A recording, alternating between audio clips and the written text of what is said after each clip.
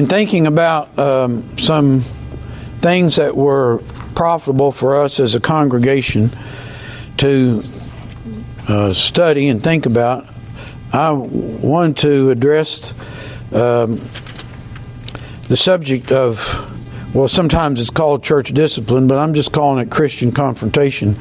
May never end up being church discipline at all, but it's just how we live with each other as believers. If you have your outline, there's an outline for the sermon if you didn't see it, and there's also one for tonight. So I really wish, those of you who can't be here tonight, I really wish you would listen to the sermon that I'm going to preach tonight, Lord willing, if I'm still here, and that you would have this outline with you.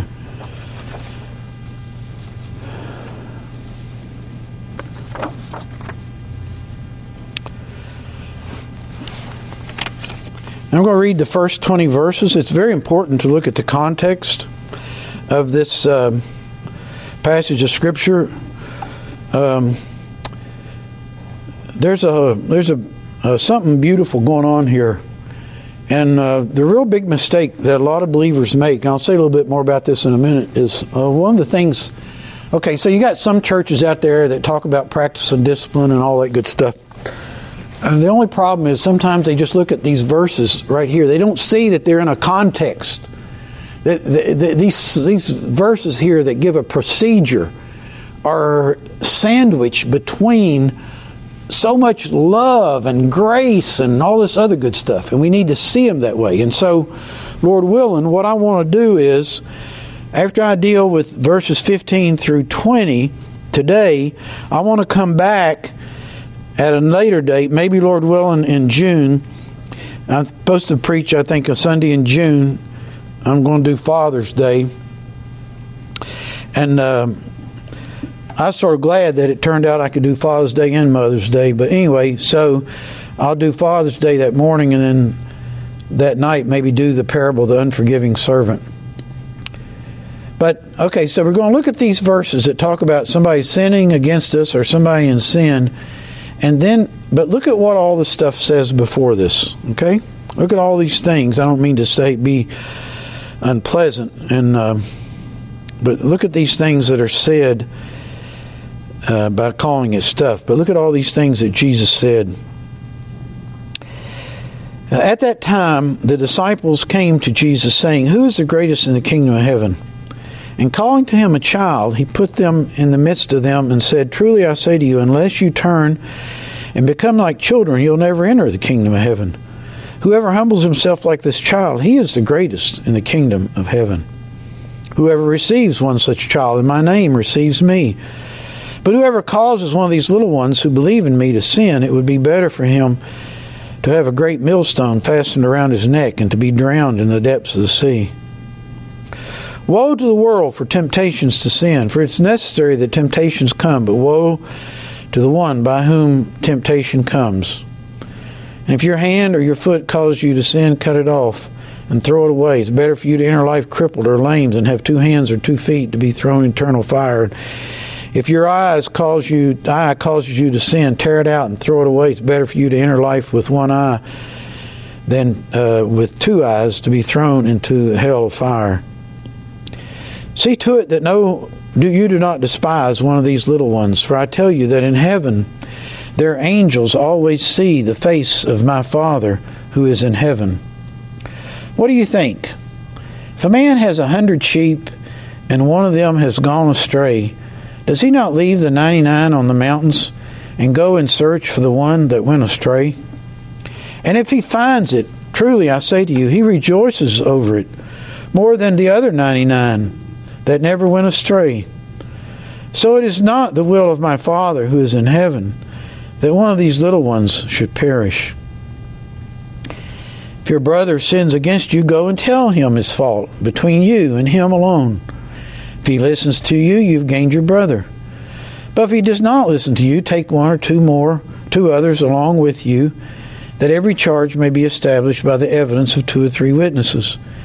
And if he refuses to listen to them, tell it to the church. If he refuses to listen even to the church, let him be to you as a Gentile and a tax collector. Truly I say to you, whatever you bind on earth shall be bound in heaven, and whatever you loose on earth shall be loosed in heaven. Again I say to you, if two of you agree on earth about anything they ask, it will be done by them by my Father in heaven. For where two or three are gathered in my name, there I am among them. And may God, Holy Spirit, teach us from this word. Just like this last two verses. Everybody quotes these last two verses having to do with prayer and everybody getting together for church. And that's not what it's talking about. And I'm going to explain all that tonight. And that's why those of you who are prevented from coming, you need to hear this. When people quote verse 18 or verse 19 and apply it to getting together for a prayer meeting, it's totally taking it out of context. That's not the context in which Jesus spoke it. Does that mean that when two or three gather together to pray that Jesus isn't there? No, He is. He's there when one person gets together to pray, okay? That's just who He is. He doesn't you go pray. He doesn't say, well, there's not a quorum here. We got to have two or three. It doesn't work that way, all right? Anyway. All right. Let's look at Matthew 18 and just try to deal with verse 15, and I'll preach that other one later. So, the title of the sermon is Loving Our Family, Christian Confrontation, Part 1, Will You Follow Jesus? Now, first time I ever preached on this subject for this sermon, it was simply Christian Confrontation, Directives from Christ, Step 1. Okay? I got a better title. It's called Love for Family, because that's what we're dealing with. We're dealing with the church of the Lord Jesus Christ, and that's family. That's what we did. We just welcomed some more people into the family. Okay? Got a bigger family than what we had before. All right? Love for the family. And then the last part of that title is, Will you follow Jesus? So why did I say, will you follow Jesus? I said that because a lot of people come to these verses and they've got so many excuses and so many objections why they shouldn't obey these verses. I mean, it's just unbelievable the stuff people come up with to get around doing this. But it comes down to this. It comes down to whether Jesus is smarter than we are. It comes down to whether we love Jesus more than we love ourselves. It comes down to whether we will follow Jesus rather than following everybody else or our own sinful inclinations that make us fearful to follow Jesus.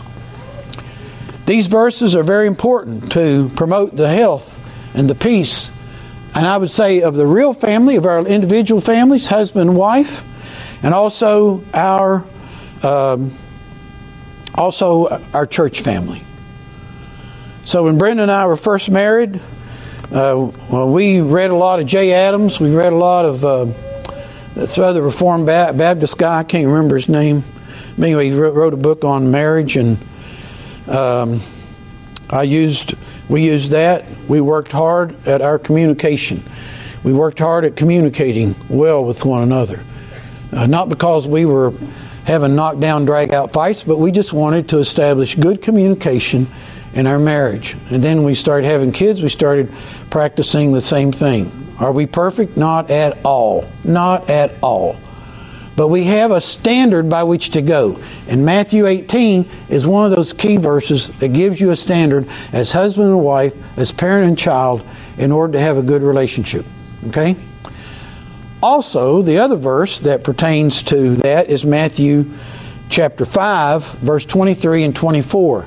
And that, Matthew chapter 5, 23 and 24, is when Jesus said, if you're presenting an offering and you remember somebody has something against you, you go and be reconciled to your brother, so that then come bring your offering. Okay? So that means that if you and your spouse have had an argument and you know that you're wrong and you know that they've got something against you and everything, that means that when you're all spiritual, sitting down reading your Bible or praying to work and all that kind of stuff, then that's not what you ought to be doing. What you ought to be doing is picking up the phone, maybe pull off the road so we don't disobey the law, but pick up your phone and call your spouse and say, look, I had no business talking to you the way I did. I'm sorry. I ask your forgiveness. We don't allow these things to go on. So that's why these verses are so important. Very easy to practice, and the same way with our children, and the same thing within the church. In the husband-wife relationship, and in the relationship of the church. And what happens often in the church is that people will get their nose out of joint, and they'll carry grudges, and they'll bellyache about this and that and the other, when they need to go talk to somebody and get it worked out. A misunderstanding, or maybe they've really been sinned against, but they're supposed to go and get these things addressed and deal with. Or maybe they realize they shouldn't have acted the way that they did. We need to be in our marriages, in our families, and in our churches. We need to show a relationship of peace. We need to exhibit a relationship of reconciliation. We need to exhibit the humility that forgives each other and doesn't bear grudges and hold on to things. We need to exhibit love, because that is the gospel. We come in here and we talk about how grateful we are for the forgiveness in Jesus. And then if we're not showing forgiveness to others, we're not living the gospel. When others come to us and ask for forgiveness, we are not allowed to hold a grudge against that person because they have asked for forgiveness. Well, I don't think they're very sincere. God didn't ask you to figure out whether they're sincere. God says forgive. God says forgive. All right. Well, we're going to see some of that as we get through this passage. Now, consider the context of this passage of Scripture. Jesus is saying here in Matthew 18, He's saying avoid stumbling blocks. He's saying to be humble. He's saying how He doesn't want His people to be in sin. He talks about the sheep that strays, right? He talks about being humble like a child. He talks about the sheep that strays. He talks about the concern for one another if somebody strays from the faith. These are all the things that He is talking about. He's talking about being loving for another person, for being concerned about another person who strays, the lost sheep. If someone strays in the church, our response should not be, well, that's too bad. That's something for the elders to take care of, I guess. No, we can't have that attitude. We can't say, well, I'm sorry about that. What are we having for lunch today? You can't. That's not how we're to respond. We're to be concerned about that person in the body of Christ who strays. We're supposed to pray about him. We're supposed to love him. We're supposed to encourage him. We're supposed to help him any way we can. We're not supposed to be going to the elders and reporting to them, here's my list of those people you need to check up on this week. I just want you to know this list, and it shows that this is her problem and this is his problem. No. Well, the elders, do they do anything? Well, we don't even have any. Well, we have them, but, there's only one here right now, and then the others make an appearance. So they even better, you see, how we as a body minister to one another when there's a problem, when there's a concern, when there's a person in our body who is suffering, who's struggling, who is in need of love and encouragement. What a great opportunity we have in God's providence put upon us to minister in that way. All right, now, what let's do is let's just go through these phrases. Let's just go through these phrases and see what the different phrases mean. So there's a little bit of different. We're only going to deal with one verse. We're only going to deal with verse 15. And tonight, this afternoon, I'll do 16 through 20. So the two different translations I'll mention. One translation is, and if your brother sins. Another translation, which is the one I just read, is, if your brother sins against you. All right, now I'm going to address that. So the first thing is we have confrontation over sin. There's a confrontation that's taking place here, and the confrontation is over sin.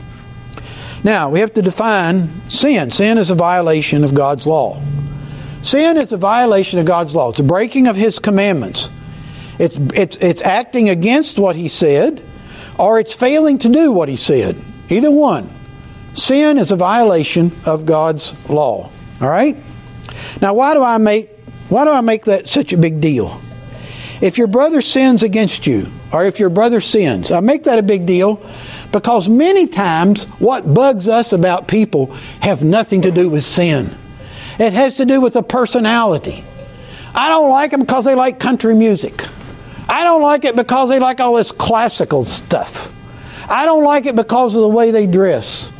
I don't like it because of where they work or their politics or something like that. Those things are not sin. Those things are not sin. So as far as confronting someone and having, those things are preferences. Those things are indifferent. If your brother sins or if your brother sins against you. So that's the first thing. When you go to somebody who is in sin, you ought to be able to show them from Scripture this is a sin. Okay? Okay? So it's not like, well, it just seems to me that this is the right thing that ought to be done, and I'm just saying this to you because I just want to give you some encouragement, and this is wrong what you're doing because this just seems to me like this isn't the right thing. No, you need to open up your Bible and say this is why this is wrong what you're doing. Okay? And it shouldn't be something vague. Like when the Bible says, avoid all appearance of evil, you might say, well, there's an appearance here, and it's just my opinion. It ought to be something specific. All right?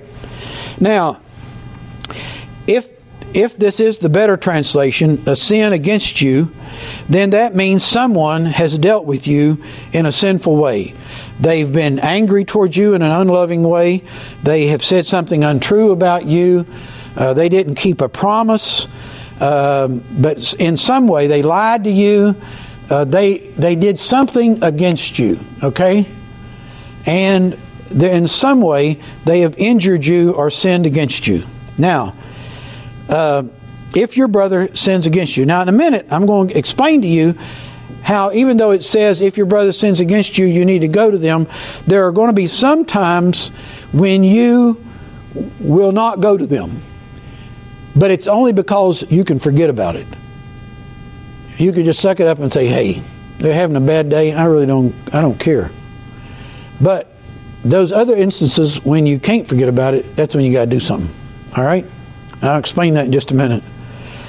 Now, somebody might say, well, if that is the correct translation, if your brother sins against you, then therefore I don't have to go to them if I haven't been, they're committing adultery, they're lying about not being at work or something like that, and I don't need to confront them because that's not really a sin against me. Well, no, it also applies to sin in general. And you'll see an application there from Luke 17. And I'm going to read Luke 17 to us. And I want you to listen to what Jesus says there. All right, here's Jesus. And this is what He said. He said to His disciples, temptations to sin are sure to come, but woe to the one through whom they come. So it's sort of like what we just read, right? It would be better for him if a millstone were hung around his neck and he were cast into the sea than that he should cause one of these little ones to sin. Remember, we read something just like that. Then He says, pay attention to yourselves. And then He says, if your brother sins, rebuke him, and if he repents, forgive him. And if he sins against you 7 times in the day and turns to you 7 times saying, I repent, you must forgive him. That goes back to what I said a while ago. When they come to us asking for forgiveness, we have to forgive them. We're supposed to forgive like God forgives, okay? You go to God for forgiveness, God doesn't say, no. I've already done, 5 times today I've already, not going to do it. Get this anger under control. I'm not going to fool with you anymore. No, God forgives. And so we're supposed to be forgiving too. But the thing to notice there is that it can be a sin against you, but it can also be if your brother sins. If he sins, rebuke him. And if he repents, forgive him. So there's a sense in which another in sin is something that should concern us. All right, the next thing is it's confrontation between and because we are brothers. Confrontation between and because we are brothers, or we are brethren. So if you look at verses 12 through 14 of Matthew 18, you look through at verses 12 through 14, what do you see? You see the flock, you see the sheep, you see the 100 sheep, you see one that goes astray. So that's sort of the idea that we have in the Bible. That's sort of the idea that we have as like we're a body, we're a group. We're that one flock of sheep together. The same thing is brought out in Ephesians chapter 4, 1 through 6. I'll read that to us. But the idea is that this is between us because we are brethren, because we're united, because of all these things we said up here a while ago when we received new members into the body. Paul says, I therefore, a prisoner of the Lord, urge you to walk in a manner worthy of the calling to which you've been called, with all humility and gentleness, with patience, bearing with one another in love, eager to maintain the unity of the Spirit in the bond of peace. There is one body and one Spirit, just as you were called to one hope that belongs to your call, one Lord, one faith, one baptism, one God and Father of all, who is over all and through all and in all. So there it is. You have the unity, that we are brothers and sisters in Christ. We are connected to one another. And so our concern should be for one another in the body of Christ. Now let me address some of questions and objections that people might have about all this. The first one is, what about confronting Christians in other churches? Can we do that? I mean, you go to work with somebody and they go to another church. Is that a problem that you confront them if they're a professing Christian and they're sinning against the Lord? That's no problem at all. Go ahead and confront them. It may be the only thing you're able to do. The only thing, you can't really bring them before your elders or anything like that if they don't repent. But you certainly can confront them, your brother and sister in Christ. You know, and they might say, bug off Moses or something like that. I don't know what they're going to say. But even if they get mad at you, if you confront them, and I'll talk about it in a minute about the way we're supposed to confront people, but if you confront them in the right way, then, and they do get upset, that's their problem. That's not your problem. Are confronting non-Christians, is that okay? Well, there's no system as in the church, and certainly you can confront non-Christians from a Christian standpoint. I might have work associates or we might have work associates in real estates, and they suggest something to do, and we say, well, that's lying. That's wrong. That's false. You can't do that. That's wrong. Okay? I'm not preaching them a sermon, but I can speak to what's wrong, or I can say this is wrong, or I can say this is lie. You lied, or something like that. And I can try to say it right and all that good stuff. And granted, I have to really work on my attitude because it's not always good. All right.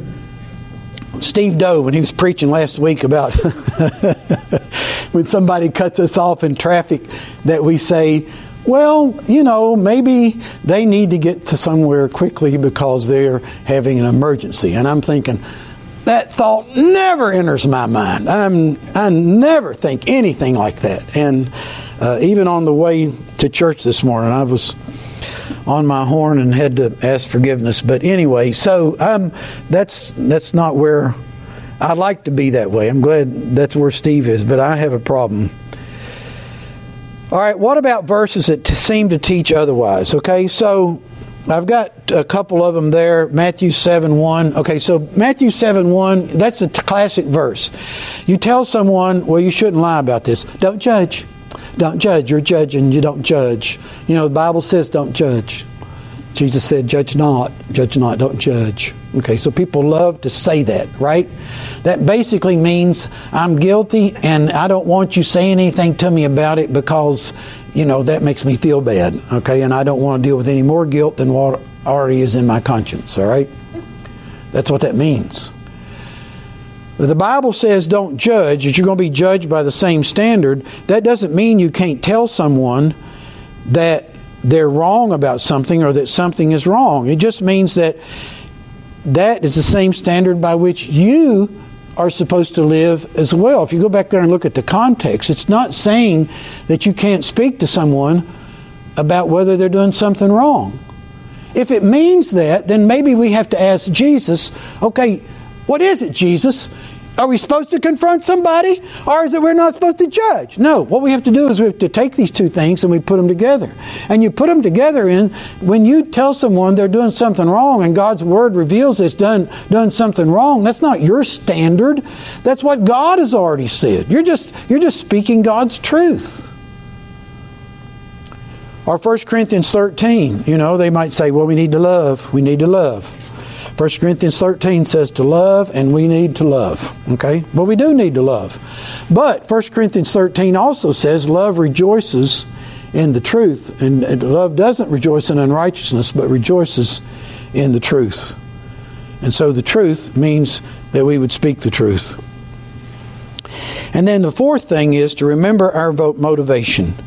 Remember our motivation if we go to anyone and confront them in their sin.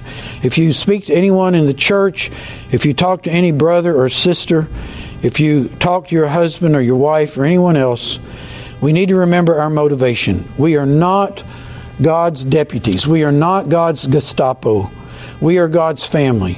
We are to love and follow Jesus. I'll say a little bit more about this in a minute, but the idea is we're to have an attitude of humility and love, recognizing our own sin and our own problems. All right, the next thing it says in this passage is, the next phrase is, go and tell him his fault. Or it could be, go and reprove him in private. Go and tell him his fault between you and him alone, or go and reprove him in private.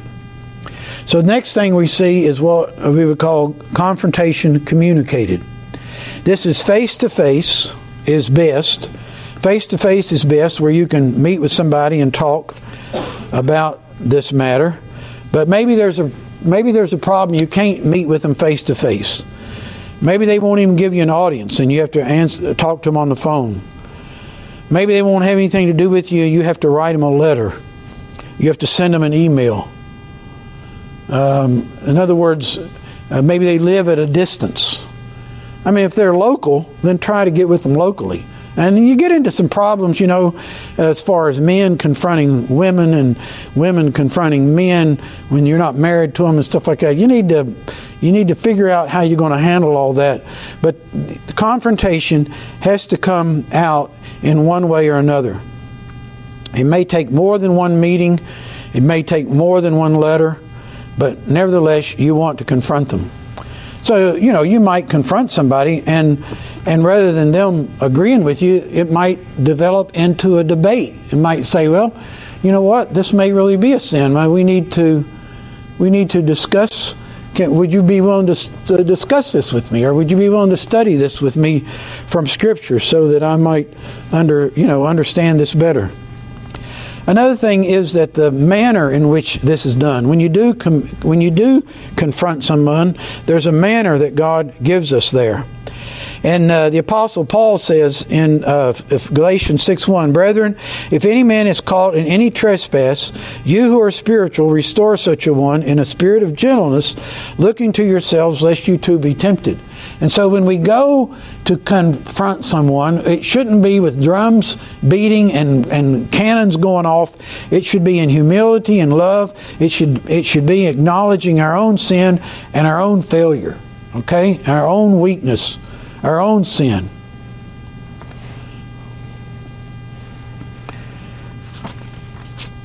I want to read these verses to you. I want you to really listen to them. Ephesians 4 is the book of Ephesians is a great passage of Scripture for us to study about the church. But just listen real hard. You don't need to look this up. But listen to this. This is Paul telling the Christians at Ephesus. Listen. So that we may no longer be children tossed to and fro by waves and carried about by every wind of doctrine, by human cunning, by craftiness and deceitful schemes. Rather, speaking the truth in love, we are to grow up in every way into Him who is the head, into Christ, from whom the whole body, joined and held together by every joint with which it is equipped, when each part is working properly, makes the body grow so that it builds itself up in love. That's what we're after. We're not after everybody becoming like us. We're not after getting our way.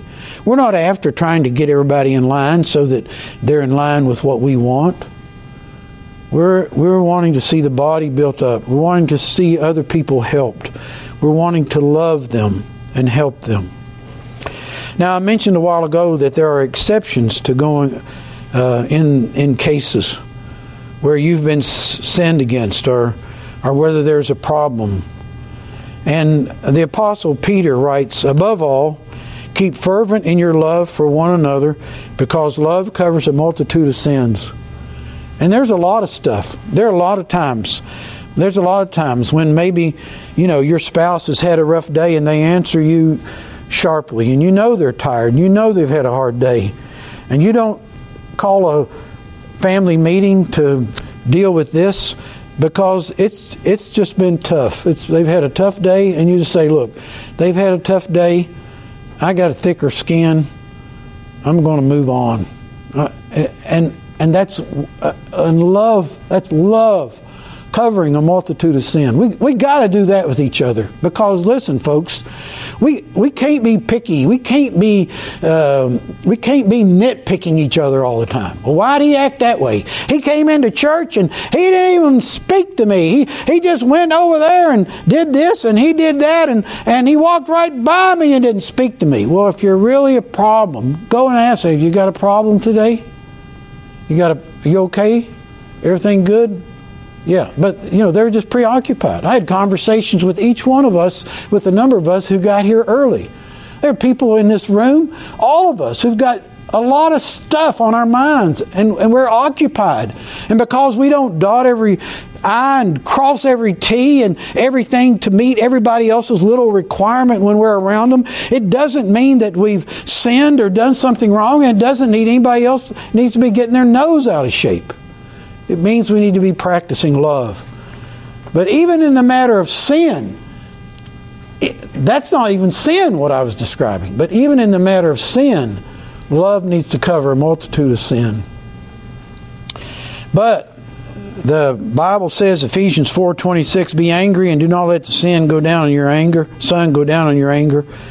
There is a principle that if something's gnawing at you and you can't get rid of it, you need to deal with it. You need to address it. And this, I think, is talking about personal sins against you. It doesn't apply to adultery and lying to others and those kinds of sins, but it applies to when you've been offended. Now, what about if you don't practice confrontation? If you don't practice it and you're supposed to do so, do you know what that means? That means now you're the one who's sinning against the Lord. Okay?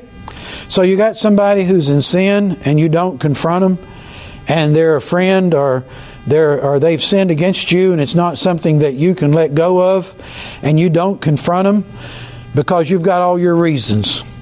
Well, they'll get mad and it won't work, and I don't want to make things worse, and all this kind of stuff. You've got all your little reasons.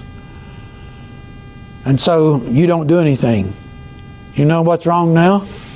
You haven't obeyed Jesus. That's why the last part of the sermon title is, will you follow Jesus? Because you're not following Jesus. It's Jesus who tells us to go to each other. It's Jesus who tells us to keep short accounts. It's Jesus who tells us to be concerned for one another. All right, what about the objections here? First objection is, but I'm such a sinner myself. Okay, we all agree with that. We all agree. We agree with you. But that's not a qualification for doing it. Confrontation isn't given because we're perfect. It's given because we love Jesus and we love our brother and sister. If you operated on that premise as a parent, you could never correct your child. You could never correct your child. Because no one's perfect. And we're all sinners. And you say, well, some people aren't as bad a sinner as ever. Well, let's look at everybody through God's eyes. And let me tell you, nobody in this room can bear to see what they look like through the holy eyes of God. We're all sinners. Secondly, maybe someone says, well, Christ may have confronted others, but I'm not Christ. Here again, we are all well aware of that fact, and we all agree with you. We agree with you. But here's the deal. Jesus Christ has called us to be His official representatives. Okay? That's the truth.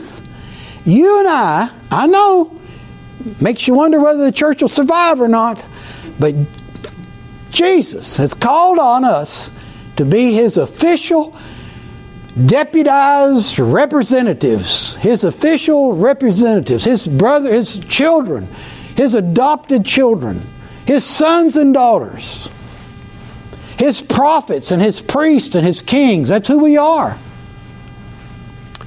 Jesus says, you are the salt of the earth. But if the salt has become tasteless, how will it be made salty again? It's good for nothing except to be thrown out and trampled underfoot by men. You are the light of the world. That's our calling. Thirdly, another objection might be, maybe it's best just to pray and let the Holy Spirit do His work. I know a lot of people do this one. A lot of sessions, a lot of elders act cowardly. They hide behind this one. Well, let's pray and let's give the Holy Spirit time to work and then we'll decide. No, the Holy Spirit's already worked. Jesus has already worked. He said, hey, here's what you need to do. The Holy Spirit's already worked. The Holy Spirit gave us Scripture. The problem is, we've got a bunch of elders and a bunch of Christians running around who are smarter than Jesus. Will we follow Jesus? The third point there, under that, C, confrontation that is confidential. It is in private. It is between you and Him alone. The Scripture does speak to public sin, and public sin doesn't have to be addressed privately. A lot of times I see Christians in internet discussions, and they'll say, well, so-and-so wrote this article, and then everybody criticized him, and they should have gone to him privately. No. He wrote something publicly. It can be addressed publicly. You mean I got to go to Australia to talk to this author? I've got to call him up long distance before I can comment on the heresy that he just printed? I don't think sin. It can go ahead and be addressed. But oftentimes our situation is that someone has offended us and is doing something we believe to be wrong, and our response should be to confront the person, but in too many times we tell other people. We may disguise it as needing prayer. I need to go talk to someone about such and such, and I want you to pray for me. God doesn't allow that. Nope. You can say, hey, I got something challenging to do and I hope you'll pray for me. You can do that. They don't have to know all the details. You see, what happens is when you say, I've got to go speak to such and such about their sin, and you don't know if it's a real sin or if you really understand the situation or not, and you've already said all that, then the problem occurs that you have already planted that in that other person's mind. You've already offended the person you're going to go see because you put that in that other person's mind. And then you go see them and you confront them and you find out it's not a sin. Then you need to go to every one of these other people who you have bashed that other person's reputation and say, I had no business saying that to you. And we all have problems with this. We all run off at the mouth at times when we've got no business. We ought to be speaking to the source, to the person, and not to other people.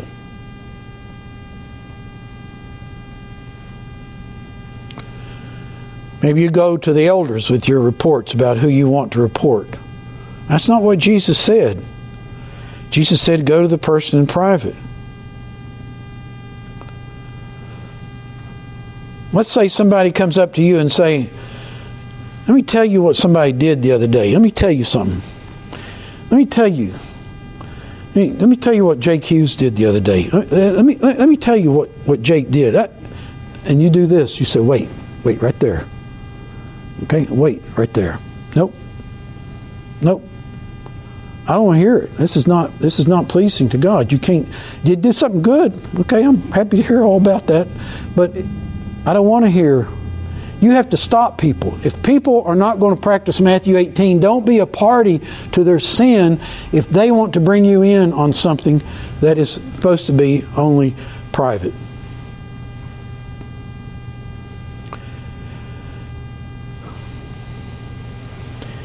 And I know I've had to do this. At times I've run my mouth. I had no business running my mouth. I had to go to someone, and I said, hey, listen, I thought so-and-so did this, and looked into it, and I found out it wasn't the case, and I conjectured, and I was wrong, and I'm sorry, and I ask your forgiveness, and I shouldn't have said that.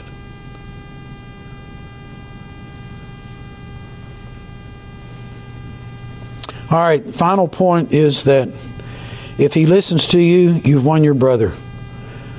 This is confrontation success. This verse presumes that the person was in sin and that they listened and that they heard you and they acknowledged their sin and they sought God's forgiveness, and then everything else is just fine. And you don't go out and tell everybody about how wonderful you are, that you confronted someone and they repented, and isn't that wonderful? Will you join me in prayer to thank God? No, you just keep your mouth shut, you thank God, and then you move on. All right?